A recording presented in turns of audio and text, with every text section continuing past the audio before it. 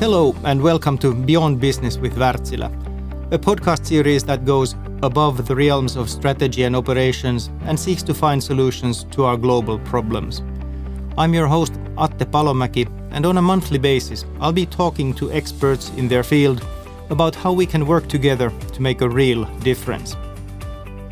The idea behind each episode is to look beyond the scope of profit and margins and to really discover how businesses, thought leaders and experts can rally together and use their experience, intelligence, forethought and honesty to facilitate real change.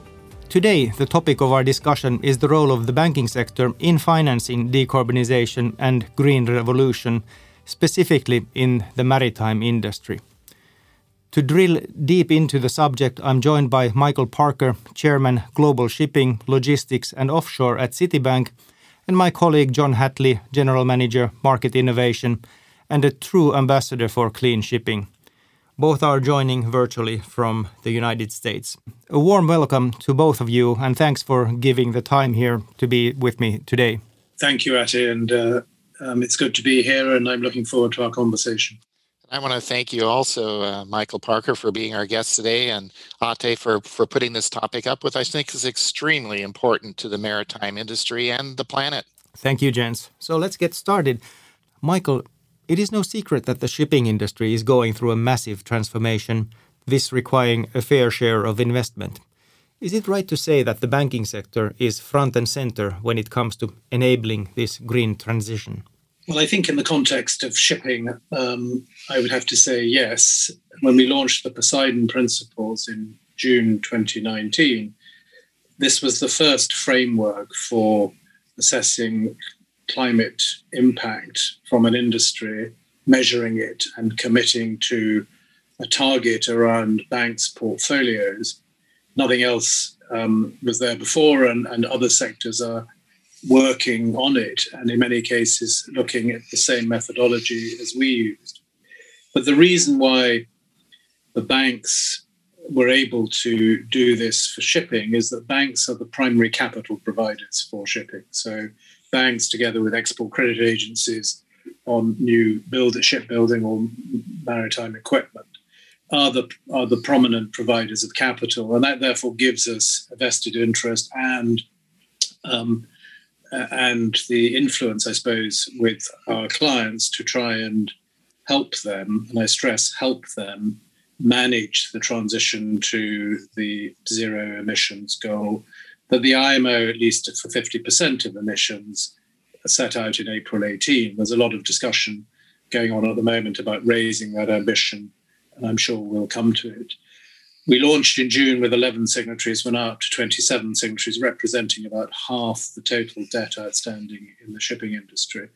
And we're continuing to add signatories. So I think we have given a lead on this. Other initiatives like the Sea Cargo Charter have since followed, again, using the same methodology. And there are other initiatives under the auspices of the Global Maritime Forum which are likely to follow in the near future. So John, as someone working deep in maritime, what is your take on the financial sector? You know, it's really a true paradigm shift that we see in the industry. And these two industry powerhouses have lended a tremendous surge in influence in helping shape a cleaner planet, which we all need to leave for future generations. And I think this combination now is a dramatic change, because regulations by themselves would not have the accelerated emphasis or moves that these industry powerhouses bring. And so I think it's tremendous change for the good that we see the banks taking the lead with Poseidon Principles, and now the Sea Cargo Charters on the chartering side with the business at hand, really moving things as green chases green is my favorite expression, that the money helps shape clean, green environment. Well, Michael, as this green revolution takes hold, are banks now point blank refusing to renew the loans of companies that do not meet the decarbonization and ESG criteria? I don't think there's a simple answer to that. What I think we've done is, although ESG was already being talked about, what used to be called CSR, corporate and social responsibility, sort of become ESG. I think that banks have really, through the Poseidon Principles, but through other things, have put environmental factors at the top of the list in looking at business. Now, I say top, that's top equal, of course, with fundamental risk and credit analysis, all the things banks do, making good business decisions. But for the first time, environmental impact is up there as a not sole defining feature, but a feature that gives the lender or lenders, because much of this is done through syndicates, the ability to choose what business to do. Now, the Poseidon Principles takes a look back 1 year's emissions, and so the commitment by banks to align their portfolios with the IMO's targets will take a number of years to move forward, but we had to start somewhere, and it's that transparency of the signatories in reporting the result and explaining it if asked that illustrates that we've started on something we're not going to go back on. Other sectors of shipping, including the container shipping companies, are also focusing very much on this issue because they're very conscious that the end consumer, the Greta Thunberg generation, if you like, is very focused on the environmental impact of what they buy and how it is transported. But I think the general impetus of regulators around the world, from central banks all the way through to banking regulators, means that everyone in finance is attuned to this, and importantly, the investor community. Now, the only area to really try and answer your question, where a borrower doesn't meet its own stated policies on ESG, then of course that might be a reason for a bank to say, well, it's all talk and no action. However, a very key point when we started the Poseidon Principles discussion is that banks are looking at this at a portfolio level. We're not looking at it on an individual vessel by vessel in public. We're looking at it as a portfolio, giving each bank the ability to make the business decisions it wishes to make and to further the relationships it has with its clients. But this is about cooperation with ship owners, and ship owners have responded very positively to looking at the data and realizing what they have to do. Yeah, that is definitely a very, very important point. Looking into the companies and their own thinking around this, it's many times been said that they have to choose between going green and making profit, because going green is such an expensive endeavor, or at least it has been perceived as such. But how do you see this mentality changing now? It's really, in many ways, not easy to directly answer, but the simple way of looking at it is that both win. Clean ships will be preferred. So you will then achieve the higher utilization and stronger premium cash flows from the charters. Why? Because they will pick the green ships first, leaving the dirtier ships for last in line.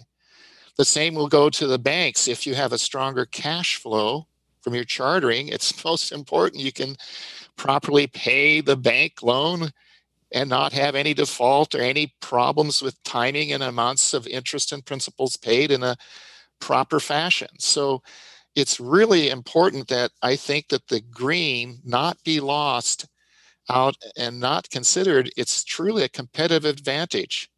And now with the Sea Cargo Charter having been put up here in October of last year, following the great moves of the banks a year and a half or so earlier, we're going to see a very strong bifurcation of the marketplace where the green ships truly are green, and on the monetary side, greener than those less competitive ships. And that's where you will then begin to see some true owners wanting to get to green, because they've got to stay on the cash flow side and they've got to stay on a profitable side for the business, so they avoid the undesirable stranded assets and the wealth destruction that occurs when you don't meet your cost of capital. I agree with that totally. And I think what we're seeing is that things like greenwashing are going to disappear very quickly, because whether it's regulators or investors, people want to see the truth, and the truth is really in the emissions data. and that data is becoming increasingly available. And that's what's being used in the finance world to measure key performance indicators on green bonds in the bond market, transition bonds in industries like shipping and other hard-to-abate sectors. It'll be that data, and as John says, the improvement in the data showing the improvement in the carbon intensity that will actually show how shipping is lowering its emissions en route to its ultimate zero emission goal. And we haven't had the data before, and I think this is going to be a game changer in many respects. The other one, touching on what John said, is no longer will price be the main decision-making tool for the charterer, because actually emissions, I think, will become more important. And I think that will dictate commercial success. Well, this certainly sounds quite encouraging going forward. Let's dig a bit into the Poseidon Principles, which you mentioned earlier. Could you, Michael, give a layman's overview on what it is and how it all came about? The Danish Maritime Forum met 3 years under the auspices of Danish Shipping, by invitation event to really talk about some of the bigger issues in shipping by key decision makers that were not really being successfully addressed by many of the existing shipping bodies. And we had 3 of those in 14, 15 and 16, and a decision was made by those behind that to create a transition committee to set up the Global Maritime Forum. And I was one of that transition committee, and I'm now a board member of the Global Maritime Forum. And I was asked as a banker on the board to meet with the Rocky Mountain Institute, a well-known environmental NGO, who wanted to discuss how banks shouldn't finance certain ships.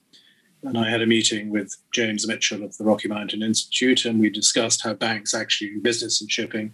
And he showed me a paper that he and the World Bank were about to publish. And really that was the sort of start of it, explaining that we don't bank ships in the same way and we have confidential relationships.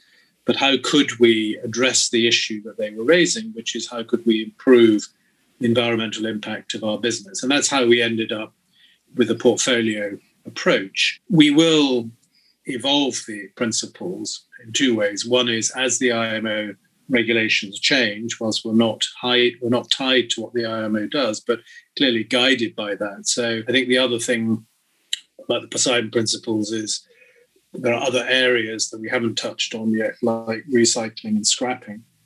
And the Hong Kong Convention, which is not yet ratified, exists for us to include that at some point as another Poseidon Principle, if you like, on how we do business and how our shipping clients should end up recycling their vessels. So that's a sort of simple overview. And as I said, we're now up to 27 signatories representing over half of the outstanding debt. So, John, in your discussions with maritime players, how have they received these Poseidon Principles? I think it's also back up briefly what Michael just said is the data collection. You can't improve what you can't measure. And I think this was a tremendous step that the IMO took with the data collection system being put into effect for the first full year in 2019, which gave the banks an opportunity to look at the portfolio of many tens of thousands of ships and their syndicates that they have on their books, what the AER scores were, and then begin to try to find ways for owners to shape improvement. So now for the question from Ate as well, is that we're seeing from a number of the Poseidon Principle banks being introduced to owners who have a desire to do better, who have a care about cleaning up their fleet and maintaining a more competitive, greener image. So we've seen is that a number of the owners look at a ship holistically, not as a single product of enhancements to the existing fleet. And if we can't do better with the existing fleet, how would we have sufficient money to earn the capital and justify the risks in building newer, more sophisticated, better running ships in the future? So we've got to do better with the existing fleet. And we've been introduced to several owners where they look at the ship and then we look across a broad span of possibilities for that type of ship and its trade to improve. And there we find that a value map works an interesting way to combine understandings of the investment cash flows in and out and the environmental benefits. And taken together, these help make good decisions. And we're doing it across products not only that Wärtsilä has, but non-Wärtsilä products, so that we can help owners see several possibilities. We're seeing quite a lot of activity and good activity by owners wanting to do better. Taking the consumer perspective, how do you see that playing out? Will the consumers have a choice between taking the green option, which might have a premium, or the cheaper option? Will it always be so that the environmental one is the more expensive one? So the consumers will have the choice. It's also the manufacturers. So I was reading in Lloyd's List a few weeks ago that the head of Volvo Logistics had talked about their supply chain being the black sheep of their environmental footprint. And so it's quite possible that as all this emissions data becomes available, manufacturers will realize that they have to change their supply chains. They may have to move manufacturing closer to point of sale. And that, I think, is something we'll see. But I think it's quite likely there will be some impact there. And I think to amplify this, talking to some ship owners in the containerized business, they've told me that 10 years ago, they talked to a customer. It was about the price to move a TEU across the Atlantic or across the Pacific. Now they say, if I don't come in with a very strong decarbonization and ESG policy, I can't talk to them. Before 10 years ago, it wasn't on the agenda. Now it is the key agenda at Walmart, at IKEA, at Nike, at Amazon. And these are the ones with the face to the customer, with the end product for retail. And so I agree with Michael in that now this is transcending from the brand of the customer and the client to kind of the hidden background of the raw materials, where we see the bulk wet and dry trades getting under intensive pressure to also clean up. And this part of the industry has been in the background, but now the consumer is also finding that there needs to be a much cleaner regime there as well. So Michael, it seems that banks really have a massive role in decarbonization, or they have the possibility to have a massive role there. So how willing do you see that the sector is to take that role? I think very responsive. I mean, I think we referred at the beginning to the importance of banks in the financing of shipping. Shipping finance it'll be more of a utility in future, I think, as the financing for these new vessels and new fuels and the infrastructure that goes with them. In order for it to be longer term, there has to be that higher degree of certainty in the ability to repay the loans, to give a return on equity. But obviously in the early days, it has to be through some form of subsidy, or whatever one wants to call it, through either market-based measures or even directly locally.